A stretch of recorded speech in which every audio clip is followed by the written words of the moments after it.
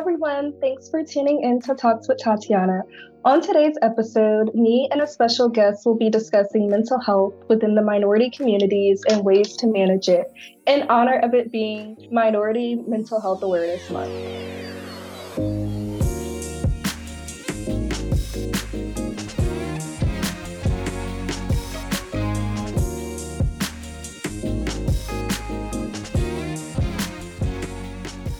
So I want to begin this episode by saying that I firmly believe that mental health is important for every race, but since July is Minority Mental Health Awareness Month, I wanted to make sure I covered specifically minority mental health.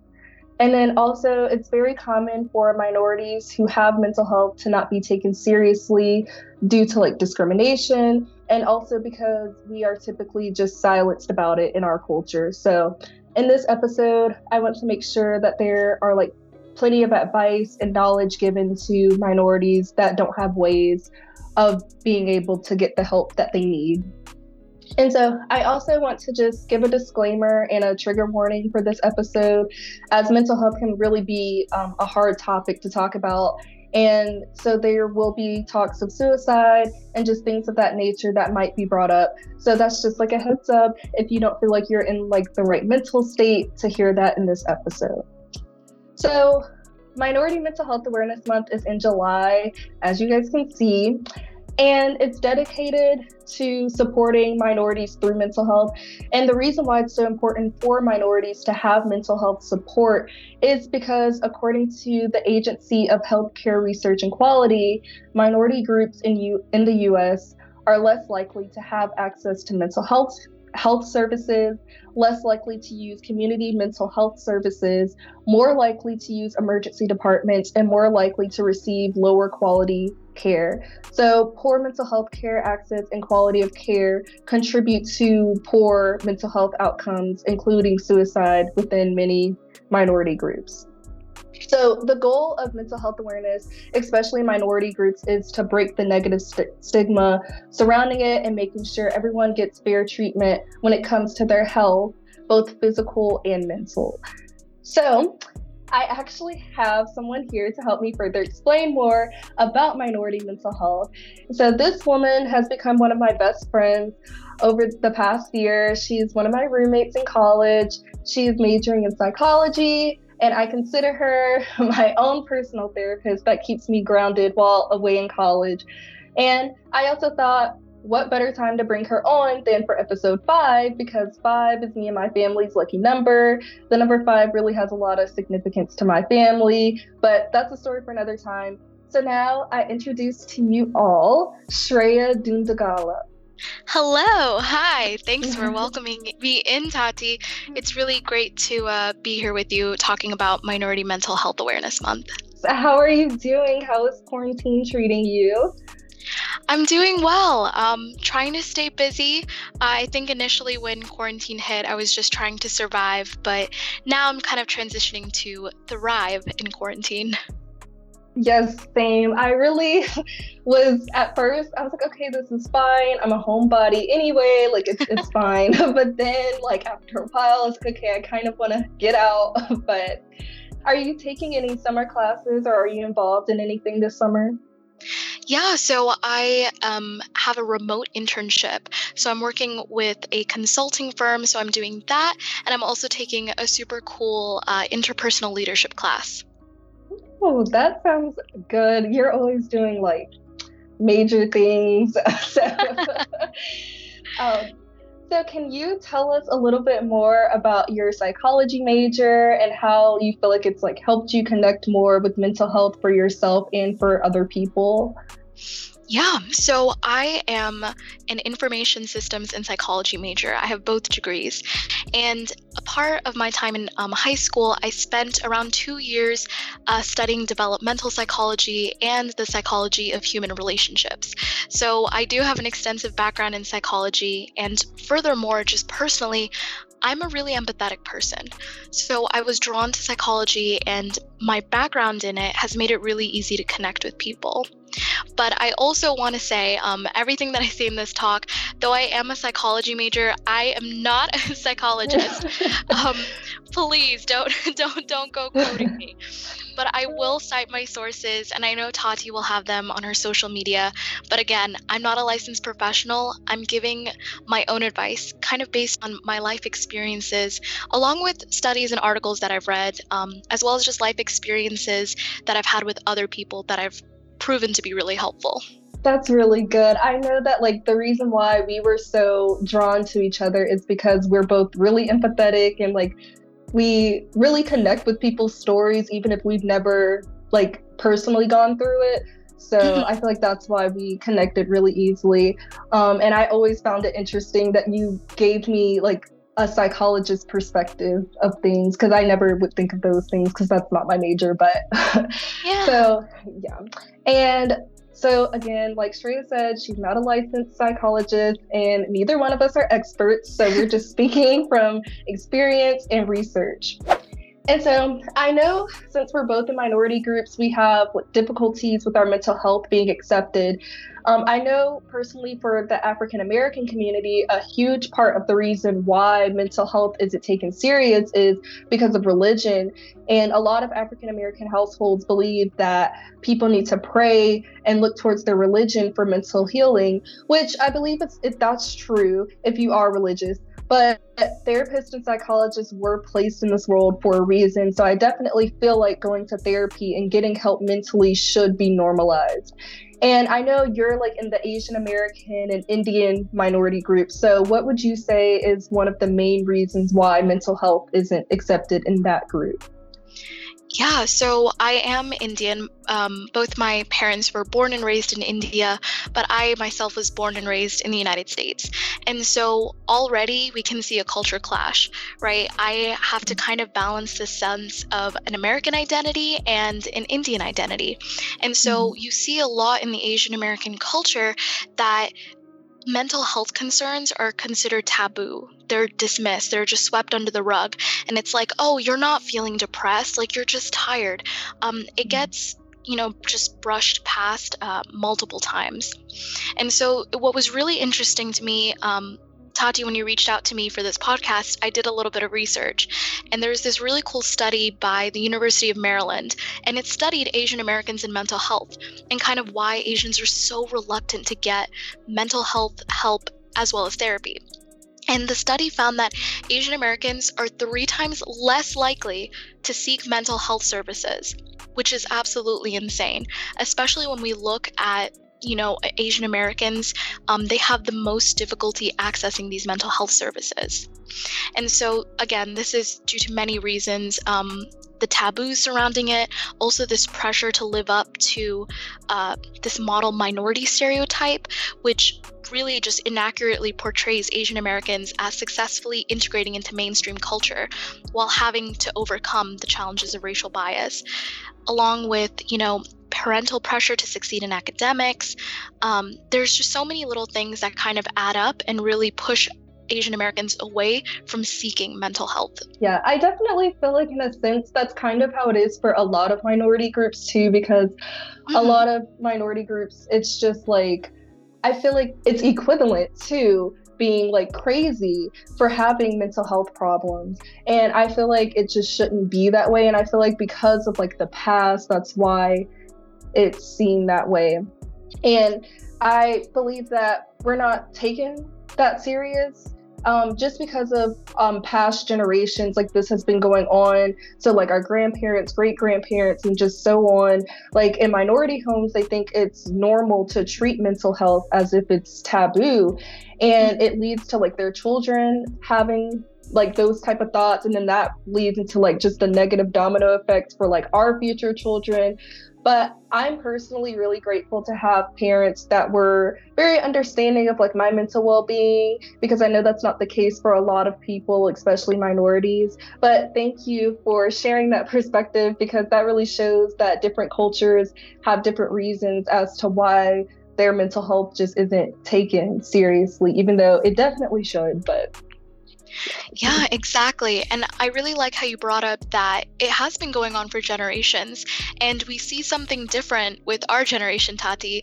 With Gen Z, we are more open to this. And I know some people have said, like, we're in a mental health revolution right now where people are becoming more and more accepting about mental health and kind of getting rid of that stigma that it's taboo or it's wrong or you're crazy for having it. But I completely agree that parents need to be more mindful. Yeah, I definitely think parents need to be more mindful and open to communicating with their children on mental health and educating themselves on it, even if like that's something that they weren't taught growing up. They could definitely be the ones to break the cycle. But like you said, I definitely think this generation will be the one to break the cycle for our future children.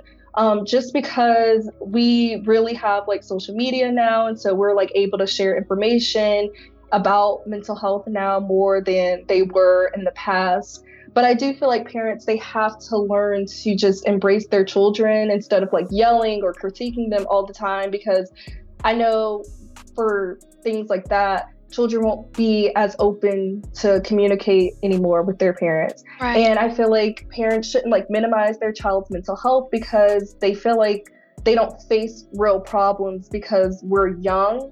And I feel like that's a huge issue in our generation and why we're not taken so seriously, because they think that we're too young to have real life problems. But Gen Z and all the generations after us, we really go through so much, especially being the social media era. And it's like back in the day when you were facing a problem in like school, for example, you could go home and you could forget about it for the day. But now when you're facing any type of problem, you have to go home and possibly still get cyberbullied about it. So would you like agree with that? I completely agree, especially with Gen Z and what we're going through. Like now we're going to be the generation that has survived a pandemic, survived almost going, the Third World War, going to war, right?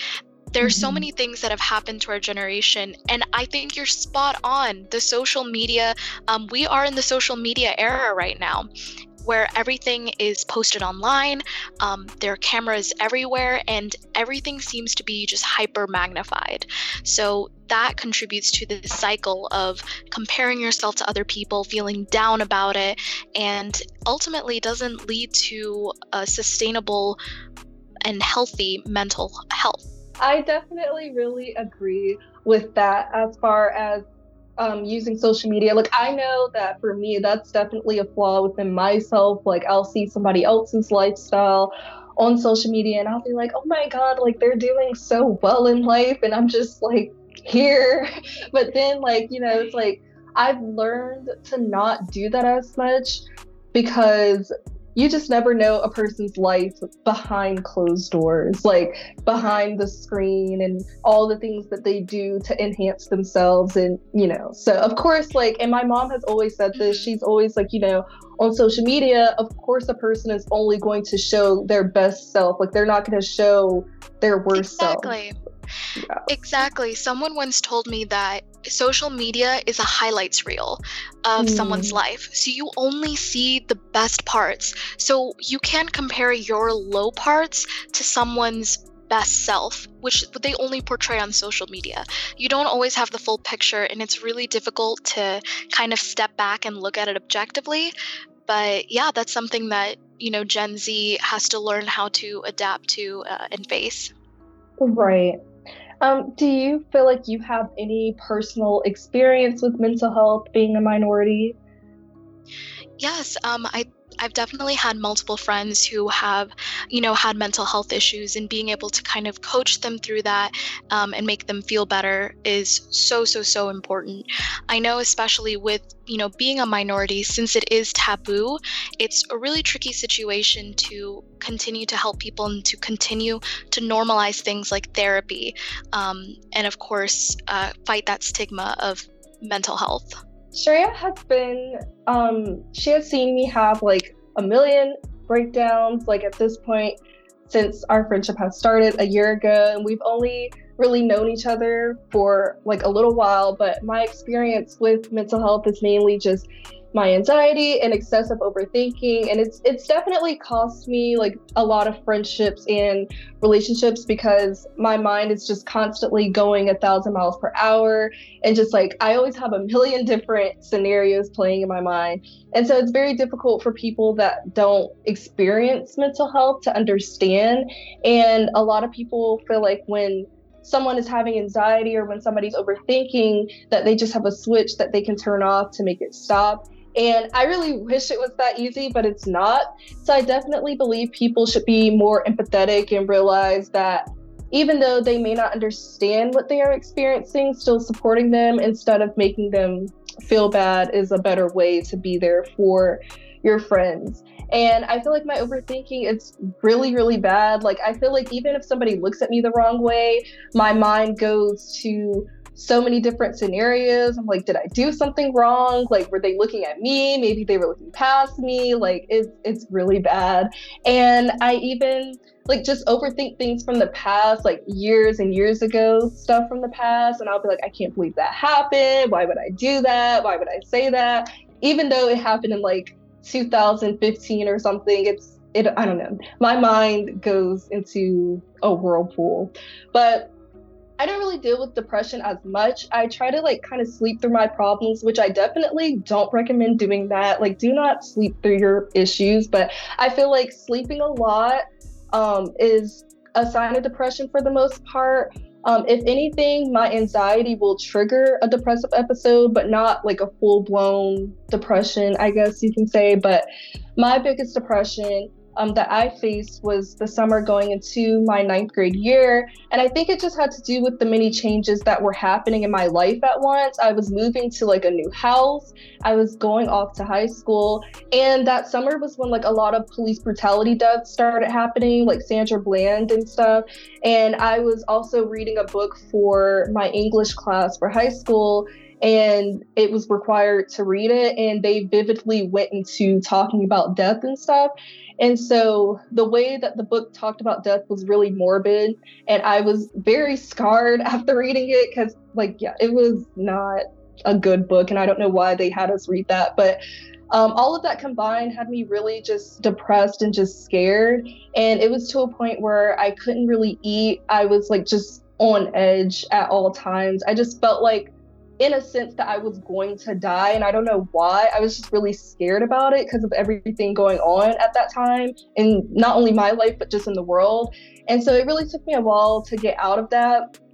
But now, like, my main battle with mental health is just anxiety and overthinking, because I have really awful anxiety attacks, and a lot of them are silent anxiety attacks. What I mean by silent is, like, I could be out at dinner with friends, and then all of a sudden my heart will start racing up my chest, and I just start feeling really teary-eyed and shortness of breath, but no one really notices because I try to keep it under control so I don't freak anybody out. But having anxiety attacks are not fun at all. It's really scary. And so, like, me and Shreya, we're actually going to touch on that subject of anxiety attacks. So, like, Shreya, can you give me your perspective on how to deal with anxiety attacks and some of the warning signs to look out for? With anxiety attacks, I think the number one thing to realize is that it's okay and what you're going through is valid. And so I wanted to mention this quote. I don't know who said it, but I think it perfectly describes anxiety. So, living with anxiety is like being followed by a voice. It knows all your insecurities and uses them against you. It gets to the point when it's the loudest voice in the room, the only one you hear. And that quote, I think, perfectly just describes what it feels like to live with anxiety.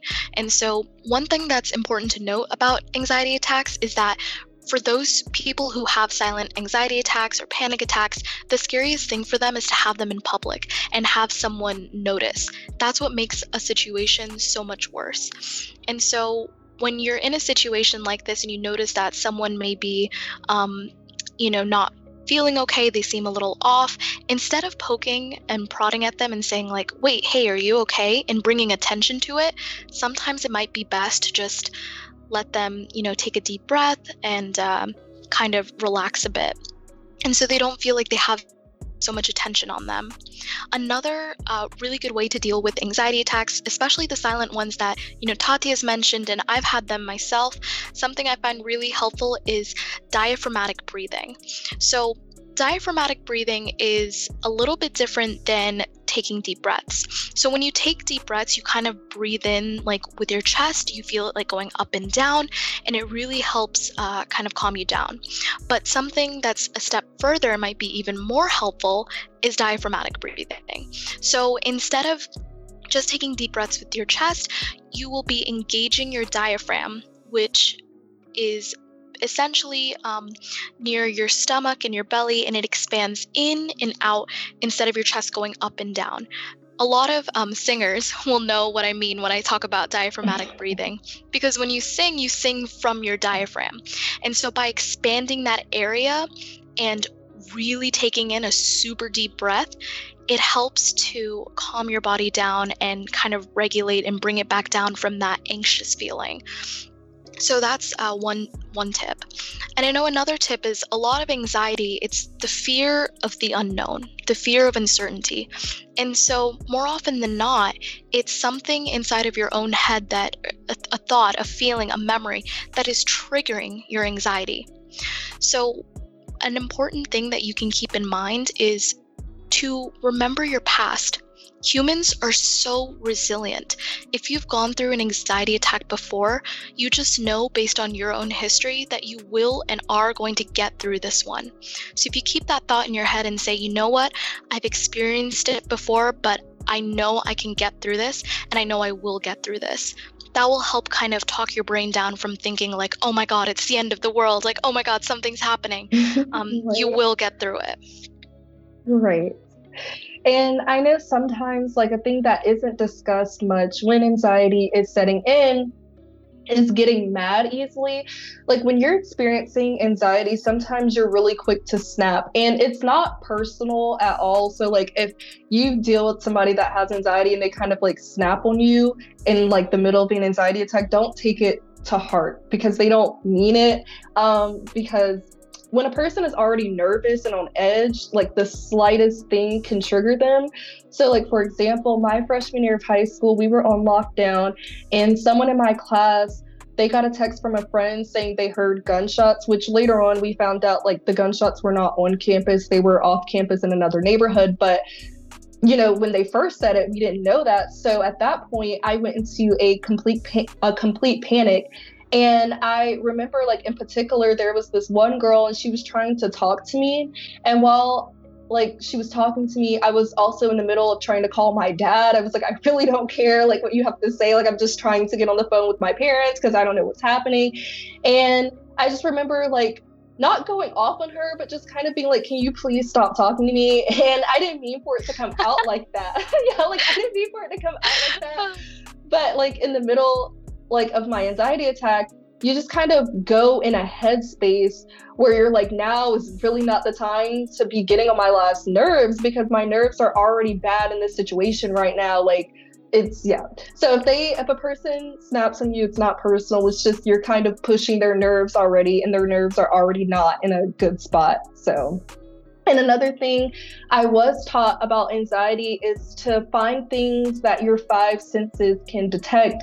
So find something that you can look at, find something that you can hear, find something that you can smell, find something that you can touch, just so you know that you're present and that you're still here, because that gives you reassurance in a sense, just knowing that, okay, like I'm here, I can smell, I can touch, I can see. Mm-hmm.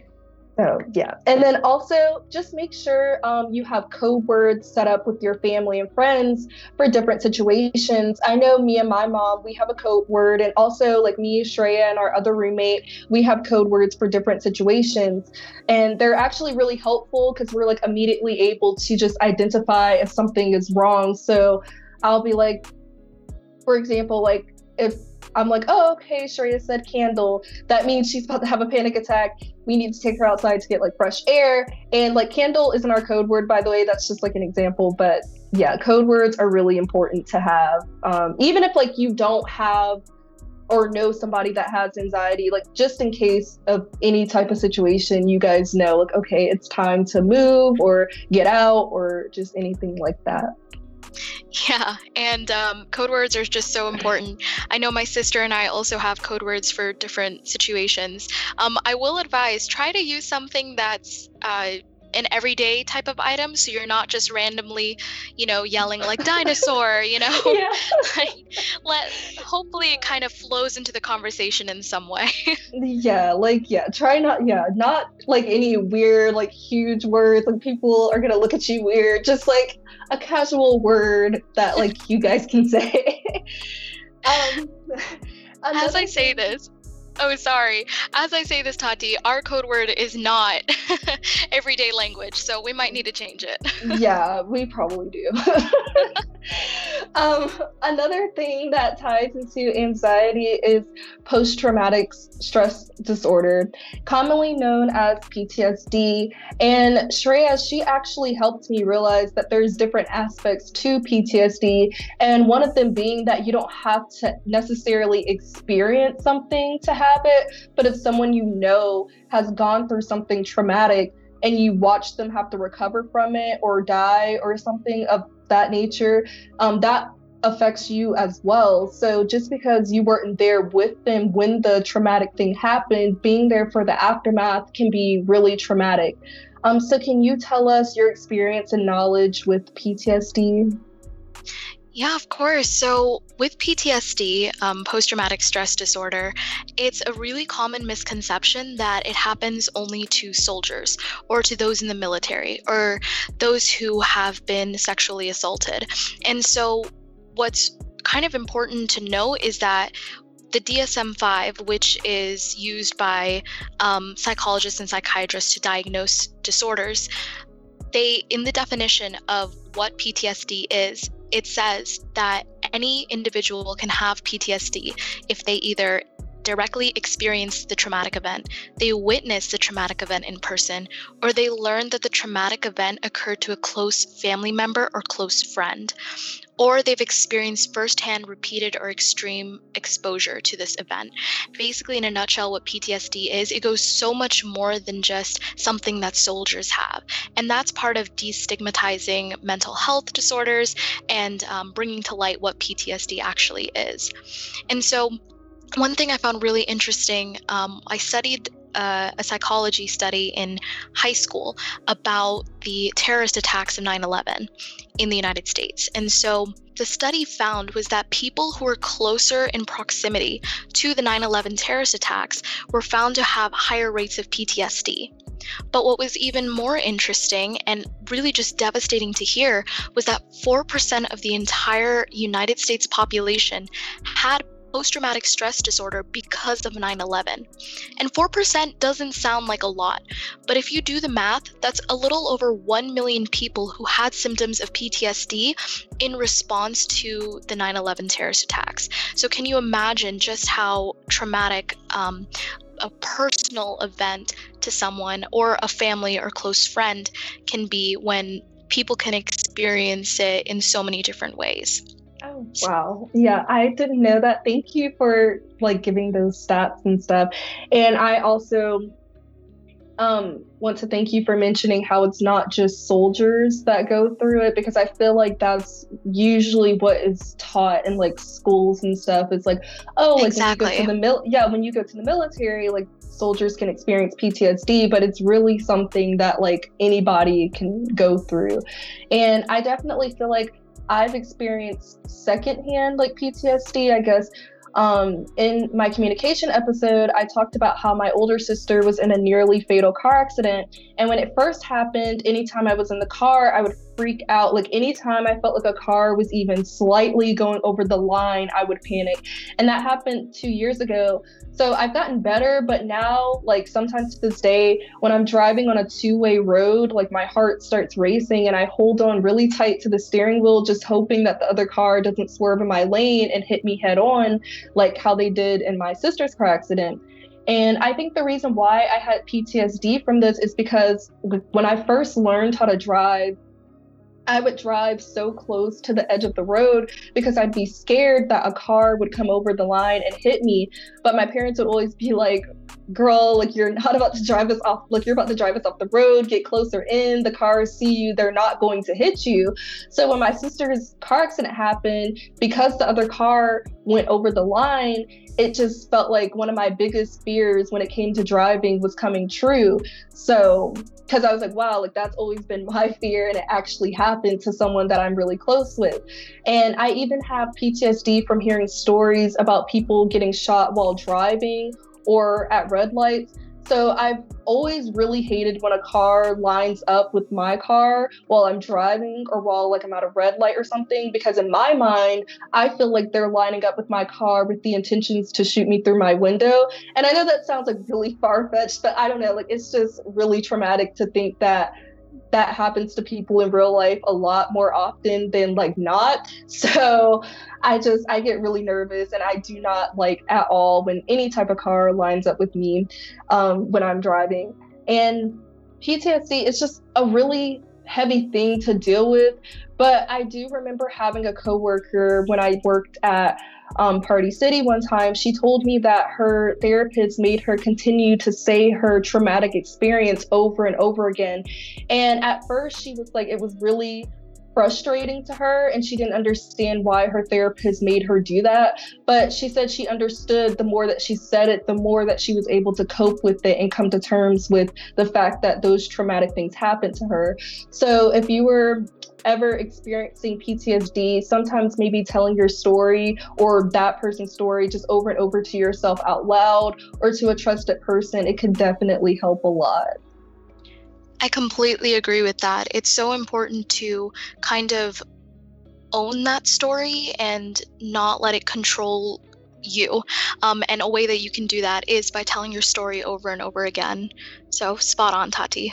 Yes, and definitely just not letting whatever traumatic thing you've gone through define who you are, because like it's a thing of the past now, but just, you know, and I know like in a sense you feel like it'll always be a part of you, but just think of it in a way of like it's who like made you. It helps like build you and grow you as the person you are today. So yeah.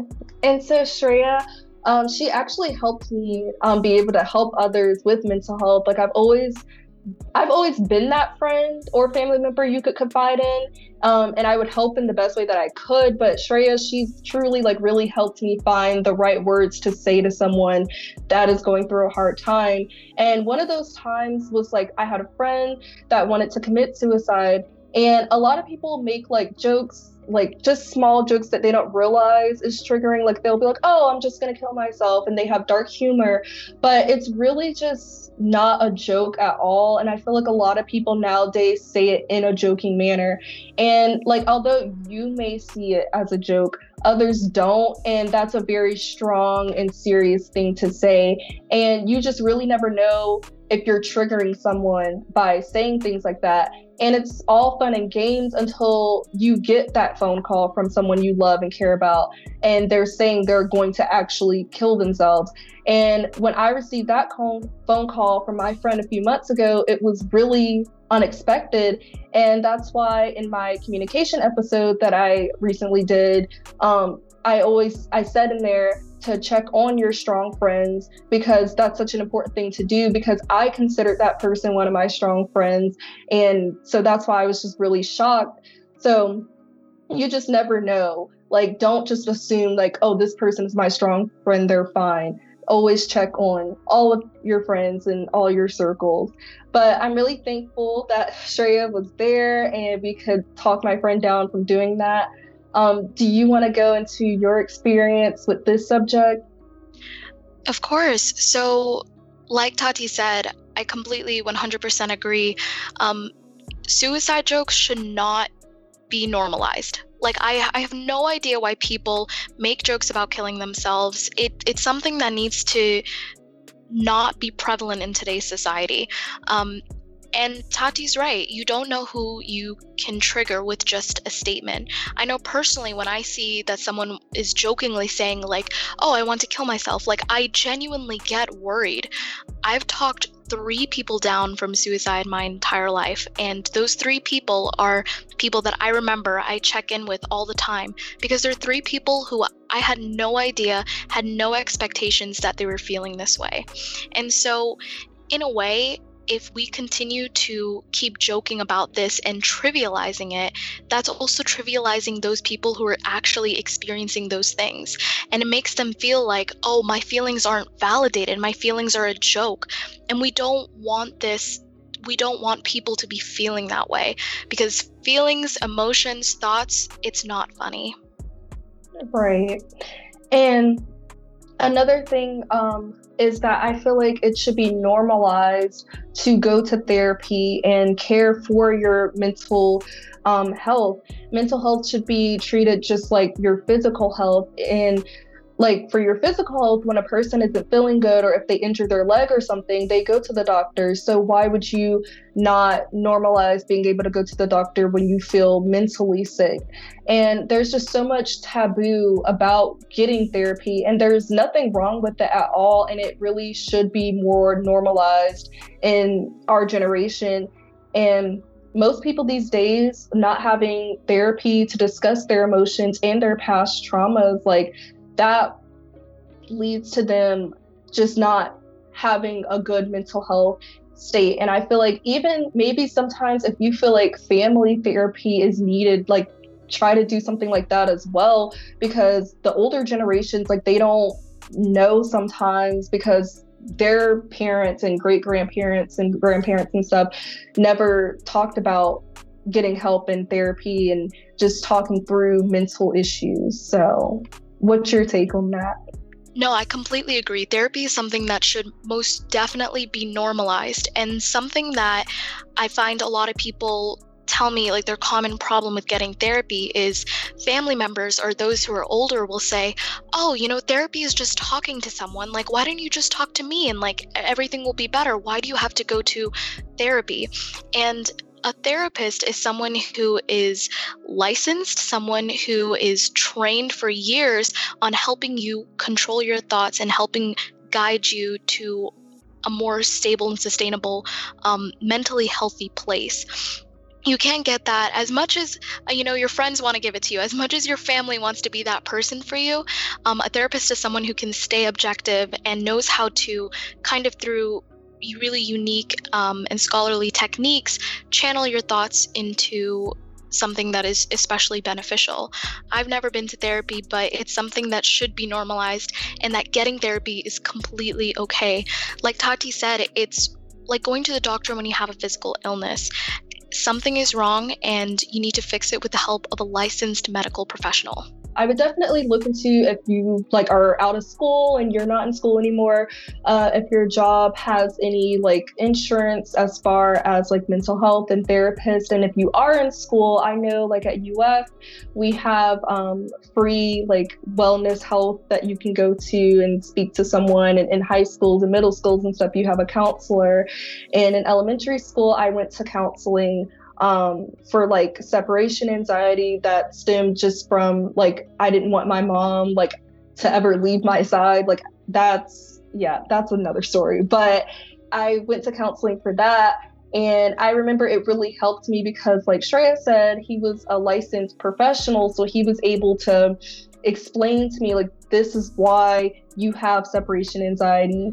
And it really made me realize, even though I was really young when I went to counseling, it really helped me come to terms with my emotions. And then the older that I got, like the things that he said and some of his coping methods really helped me to like keep in mind, like, okay, my mom is fine, like she's okay, like she's not going anywhere. And yeah, so some of the things that the licensed professionals say, like they really stick and they really help. So yeah. And so for people, definitely minorities like that can't get a therapist, what are some tips and outlets to get away from mental breakdowns that you would recommend for helping them feel better? Yeah, so especially for minorities and those who just don't have the resources to feel better, there are little things that you can do to kind of help you feel better in the short term and potentially in the long term too.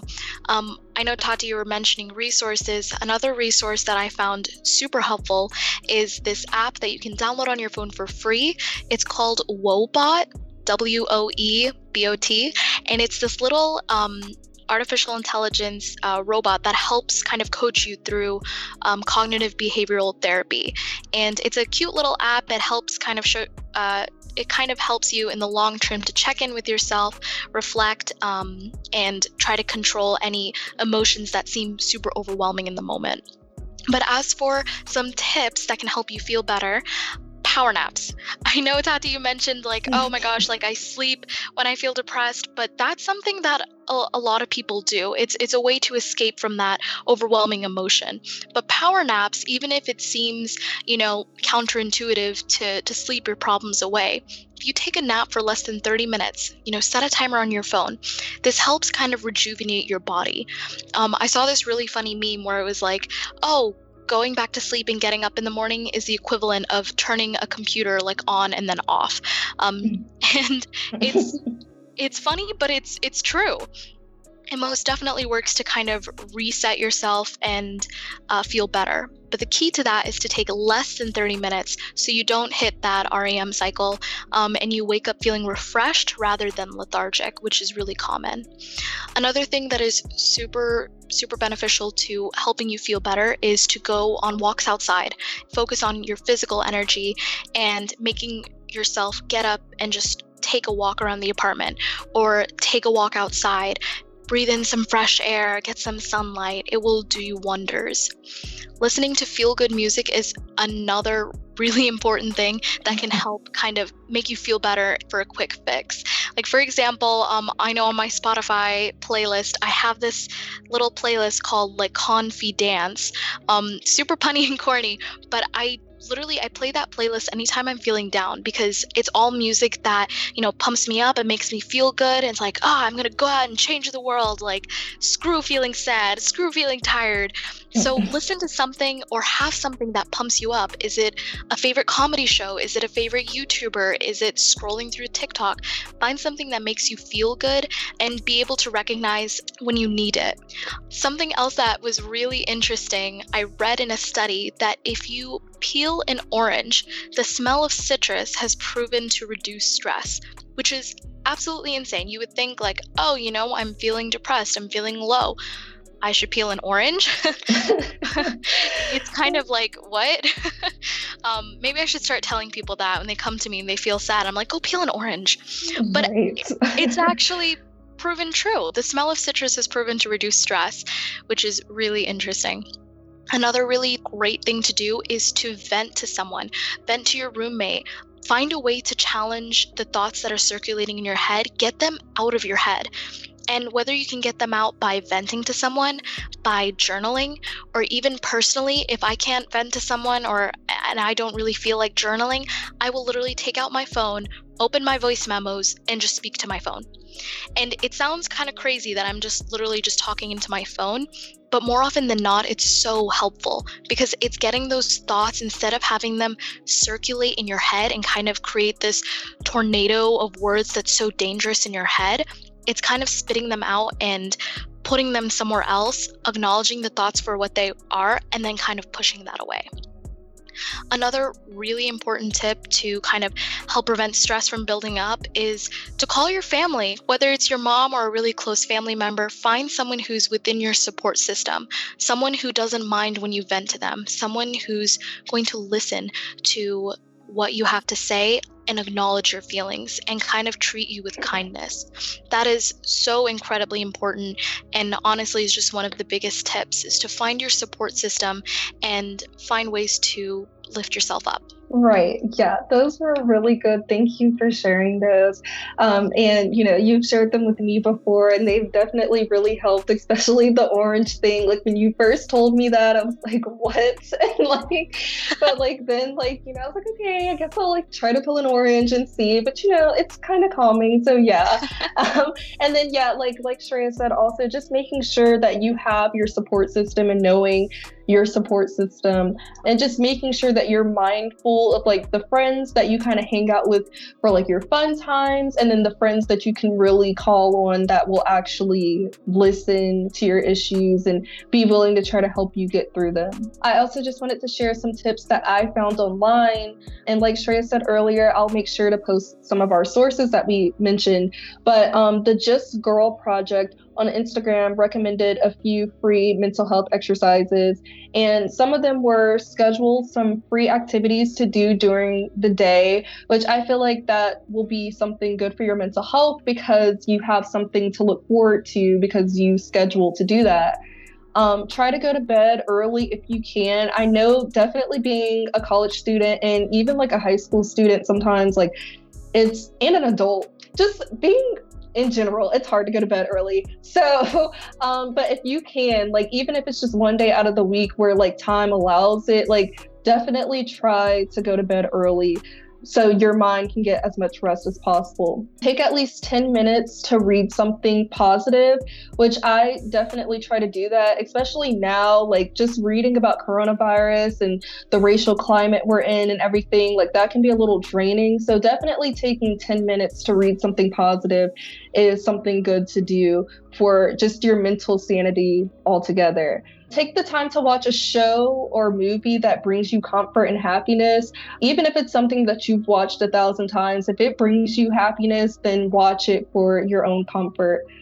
Drink extra water, staying hydrated will help you physically feel good. And when you physically feel good, that really helps a lot with your mental state. Make many goals for yourself to achieve. Even if it's something okay, even though I have online classes, I'm not going to sleep till 12 p.m. today. I'm actually going to get up at 9 and get started. Just little mini goals like that are very helpful.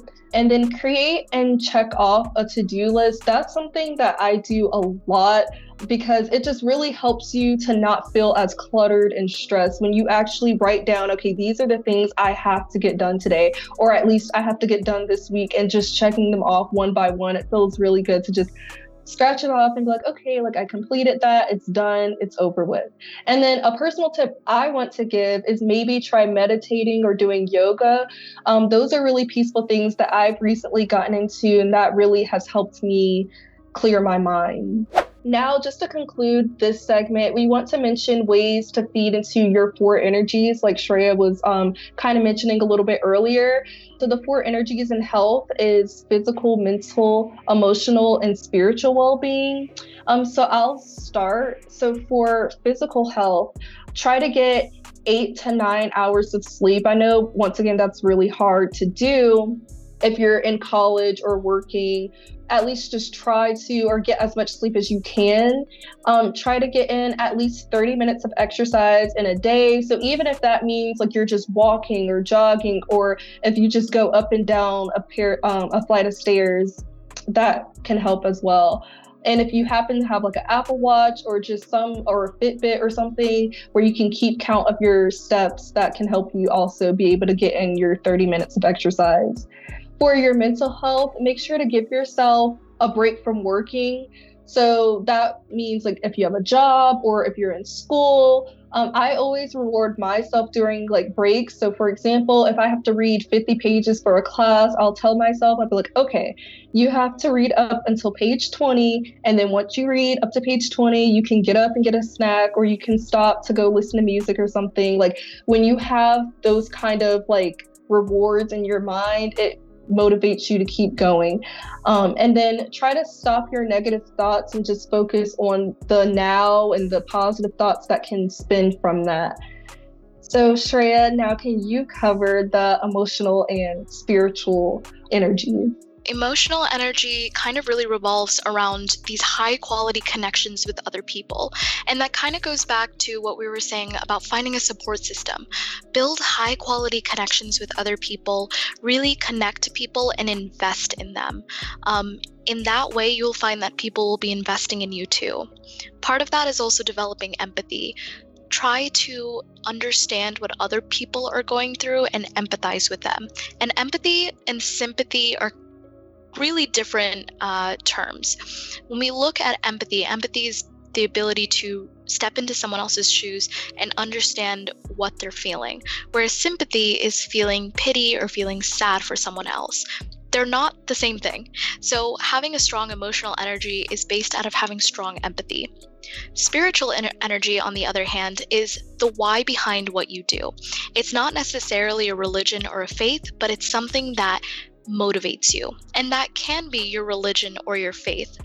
But more importantly, it's what your passions are. What do you live for? What is really motivating you to keep going every day?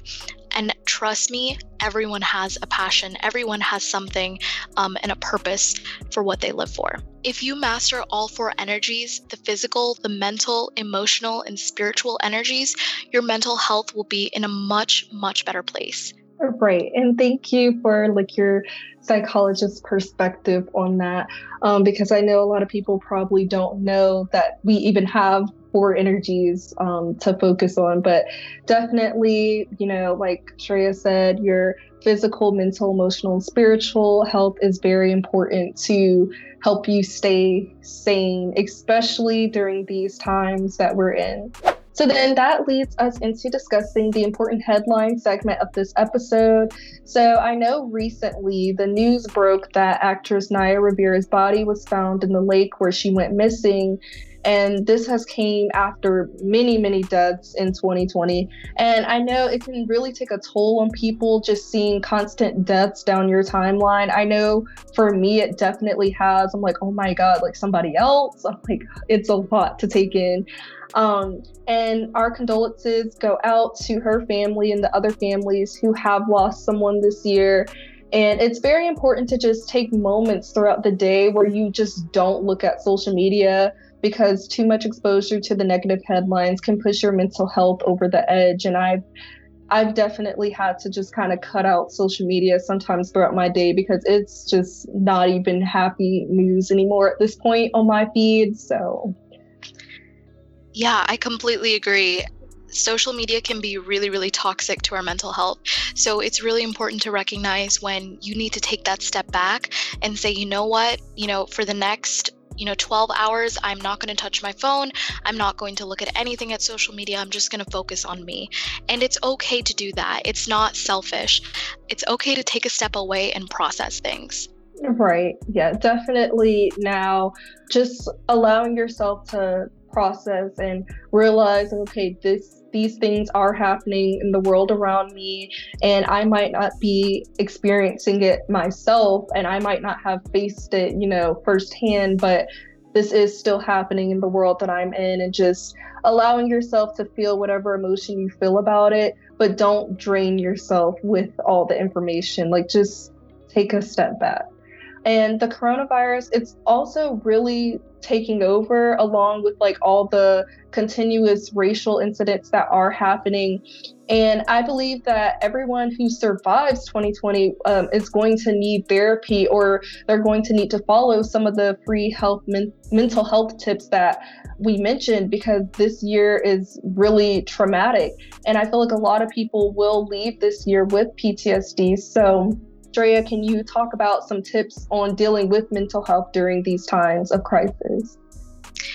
I think it's so important to acknowledge that not only are we facing a global pandemic, but according to recent surveys in, California, there's not only a global pandemic that we have to deal with, but there's also a mental health crisis. So it's okay if you're feeling unmotivated. It is okay if you feel like you can't do more than just get up, eat, shower. It's completely okay and your feelings are very much valid. Another helpful thing to keep in mind is Maslow's hierarchy of needs. And many people don't even know what that is, but Shreya, she actually introduced it to me during one of my down days, and it really helped me a lot. And now it's just something that I always keep in mind. So do you mind explaining what that is? So Maslow's hierarchy of needs is essentially this pyramid, and there are 5 levels to this pyramid. Maslow's hierarchy of needs, the theory is that if you cannot fulfill the foundation of your pyramid and the first level of that pyramid, you cannot ascend higher to the tip of the pyramid. So breaking down what the pyramid looks like, the very basic foundation is your physiological needs. So that's things like air, water, food, shelter, sleep, clothing, being able to have all those needs. That's the physiological needs level in Maslow's hierarchy of needs. That being said, if you don't have your physiological needs, for example, if you're worrying how to pay rent for your apartment, if you're worrying how to get food because a global pandemic is shutting down grocery stores and it's hard to go to grocery stores, that's a direct attack on your base pyramid, and it's going to shake up all of your other levels. So when we go back to the pyramid and look at what else is above, what else is on that period, we see that the next level after physiological needs is safety needs. So your personal security, your employment, resources available to you, your health. The next level is love and belonging. So that's friendship, intimacy, family. The next level is esteem. So that's your self-esteem, your respect, your status, your recognition, your freedom. And the very top of the pyramid is self-actualization. So self-actualization is the desire to become the most that one can be. So becoming your peak, your best self. Now, when we take a look at what the coronavirus is doing and what this global pandemic is doing, it's directly attacking the basis of this needs pyramid. It's attacking our physiological needs and our safety needs. So how can you focus on things like schoolwork and relationships, the top part of the pyramid, like love and belonging, esteem, and self-actualization? How can you focus on those 3 things when you don't even have a solid foundation for your safety needs and your physiological needs? So when we look at this period, it does a really, really good job of understanding the why behind your feeling unmotivated. Yes, I love that pyramid so much, and I've passed that on to so many people now. So again, thank you for showing that to me and explaining it. So some tips from the Health magazine to help for social distancing if you ever feel lonely or if you just feel really drained with everything going on is to just video chat, like if you can, like if you have access to be able to do that, like just video chatting, or even if you don't, like just a regular phone call will work too. And I know me, Shreya, and one of our other roommates, we have scheduled like FaceTime and Zoom calls all throughout this time, just so we can stay connected and have that reassurance that all of us are safe and we're okay, and knowing that like I still have friends, and just to have a good laugh and to be around people that make you happy. They also said to tackle a household project or personal project. So if there is something that you've always wanted to do, but you never got around to do it, now is really the perfect time. I had been planning this podcast for a while, but I never really got around to it until quarantine happened. So just try to come out of this quarantine with something positive. If you have pets, hang out with your pets. Pet therapy and animal therapy is very real. It's very helpful. I know me, like whenever I'm with my dogs, it always brings me comfort. And just do happy things that make you laugh. Like I said earlier, watching your comfort show, a funny movie, a stand-up comedy, like whatever makes you laugh, whatever makes you happy, like engage in those things, because I mean, we're in quarantine, you kind of have time to do them. So, and then also just exercise. There are plenty of ways to exercise other than the gym, because I know some people might not feel comfortable yet with going to the gym, but like running and walking, or even just doing a cardio workout online. I know they have cardio workout videos and stuff online if you were interested in doing those type of things. Shreya, is there anything else you would like to add? Very much just make sure you're staying active and reaching out to people if you need help. One thing that I saw, kind of like not a debate, but just some people weren't on the same page as this, but they said, I realized that who are my real friends, who are not my real friends based off of who checked on me during this time. And I feel like, some people just have to be mindful that everybody's life is a little different. So this pandemic might have affected their life a lot differently than yours and a lot more drastically. Maybe they don't have anywhere to stay anymore, or they're struggling money wise. So their mind isn't really on, oh, wait, let me check on my other friends. So just, be mindful that, people might not intentionally mean to not check on you during these times, or they mean to check on you more often than they are, but they're just kind of dealing with their own issues. But if somebody crosses your mind or anything, or if you have any downtime or free time, just, try to check on someone. Now into the inspirational segment. The Motivation Monday quote of the week was, "Rock bottom will teach you lessons that mountaintops never will." And I love that quote. And I just want to say that being at the bottom doesn't make your worth any less than someone else's, because the only direction from there is up. And we are all destined to different journeys and experiences. So your rock bottom may not look like the next person's rock bottom, but that's okay. And that's what makes everybody their own unique person. And you learn the real raw lessons about life at rock bottom. And that is what ultimately takes you to the top. So anytime you feel like in your mental state that you've completely hit rock bottom, just remember that you are learning lessons that will have you set for life. And the only way now is just to go up and build your way to the mountaintop of your life. And I promise you, you'll make it there one day to your mountaintop. So don't try to rush it. Just take in all the lessons that you're learning at rock bottom. And one day you'll get to the top, as long as you just believe in yourself and that you never give up on yourself. I love the Motivation Monday quote. I think there's a stigma that being at rock bottom means that you failed, or it's a failure to be rock bottom.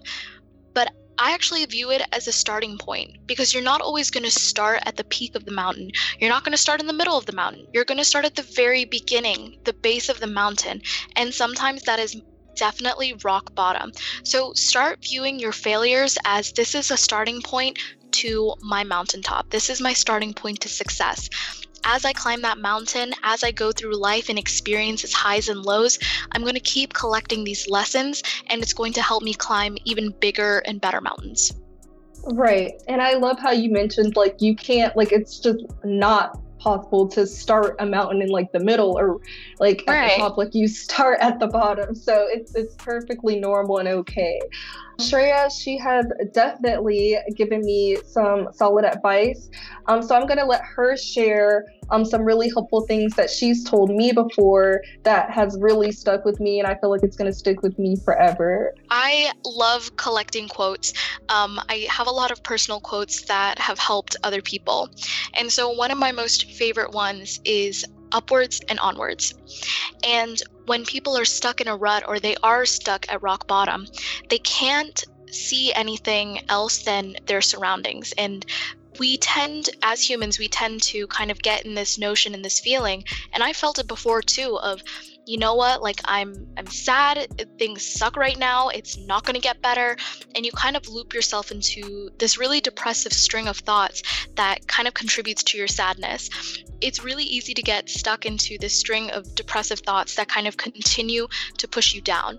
So one way that you can kind of lift yourself up is to think upwards and onwards. You always have to look up to the next thing that you're going to do and keep on pushing. Humans, again, are so resilient. We can always move upwards and onwards despite any disadvantage or any obstacle that comes in our way. And if you kind of approach life with this attitude of, you know what, I'm at rock bottom right now, or I am not in a good place right now, but guess what? Upwards and onwards. I'm going to keep going up, and I'm going to keep going on. And so that quote has resonated with a lot of people, and Someone once told me that quote, so I'm not sure where exactly I get it, but it has always just stuck with me.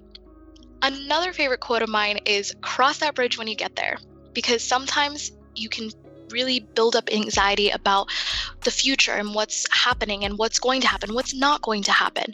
But if you keep in mind that problems are going to arise at any time and you have to deal with those problems in the moment. So if you keep that thought in mind and that idea that you're going to cross that bridge, you're going to deal with a problem when it happens, that is so reassuring because it stems a lot of the anxiety you may be feeling about something. So I know, Tati, that quote has helped you a lot and you've passed that on to your mom. Yeah, I really love all of those quotes. They've helped me so much, and just especially like, all of them really just upwards and onwards, like that helped me. And I remember, I guess that one really stuck with me because that's the one that you told to like my friend that was going through their suicide crisis. And that really I guess I remember it sticking with him, and it just stuck with me because that was just a very vivid memory that like I'll remember. And it made me realize, I was like, wow, like when you go through things, like really the only way to go is up, and you have to just move on. And then hurt people really helped me too, because I've always like taken things to heart, and I just really had to realize, I'm like, okay, these people have gone through things, so it's probably not really just me, it's probably just like their self issues that they've never tapped into. So that's really helped. Right. And then especially like the cross that bridge when you get there advice, because like as I mentioned earlier, I am always excessively overthinking. So when you told me that, it made me realize that I can't predict the future. So instead of overthinking a bunch of what if scenarios and stressing myself out, I'll be more at peace when I just wait until I actually get to that bridge. And it's like really crazy because I know you told me that your mom gave you that advice, and then you passed it on to me. And just like the other day, I passed it on to my mom. So it's like a really positive chain reaction. So always remember, what you say to a person can really go such a long way. And remember to always make space for your mental health the same way you do with your physical health. You are not alone. You are not weak for having a bad mental health day.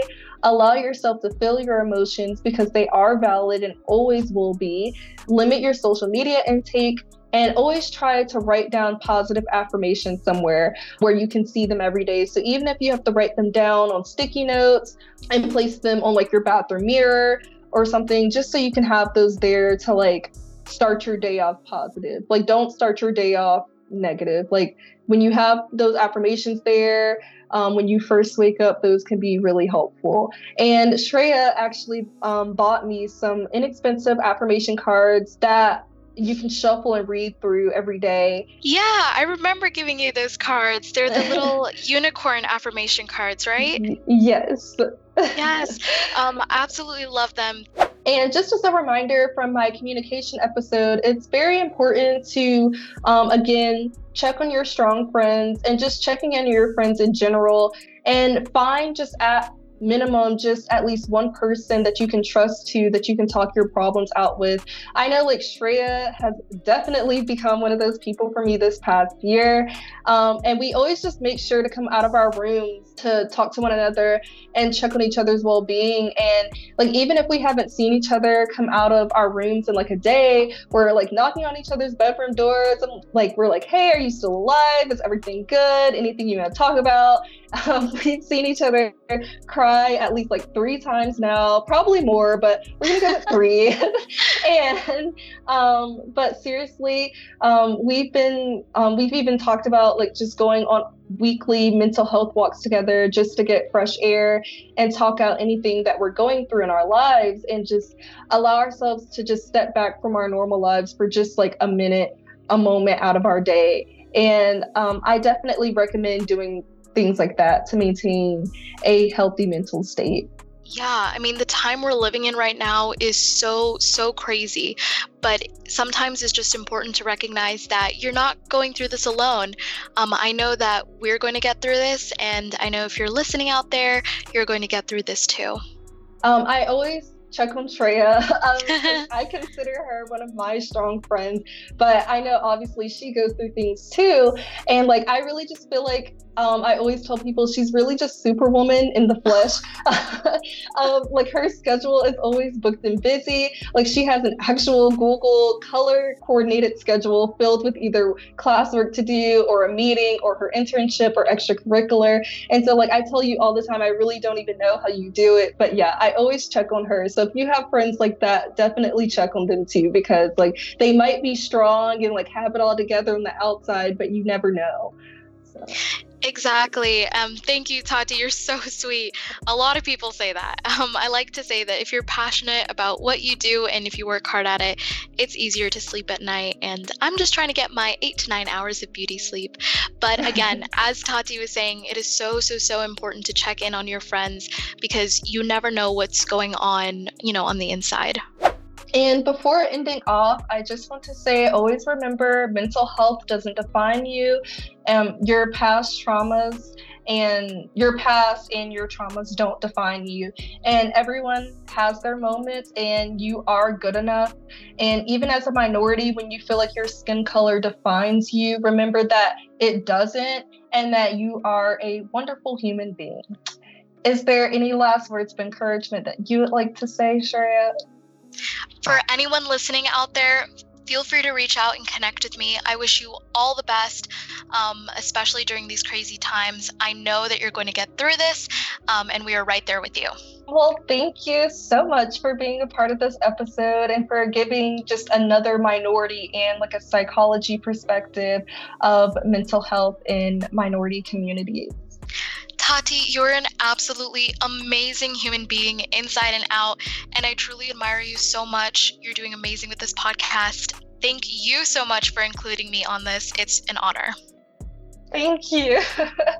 And that's all for today's episode of Talks with Tatiana.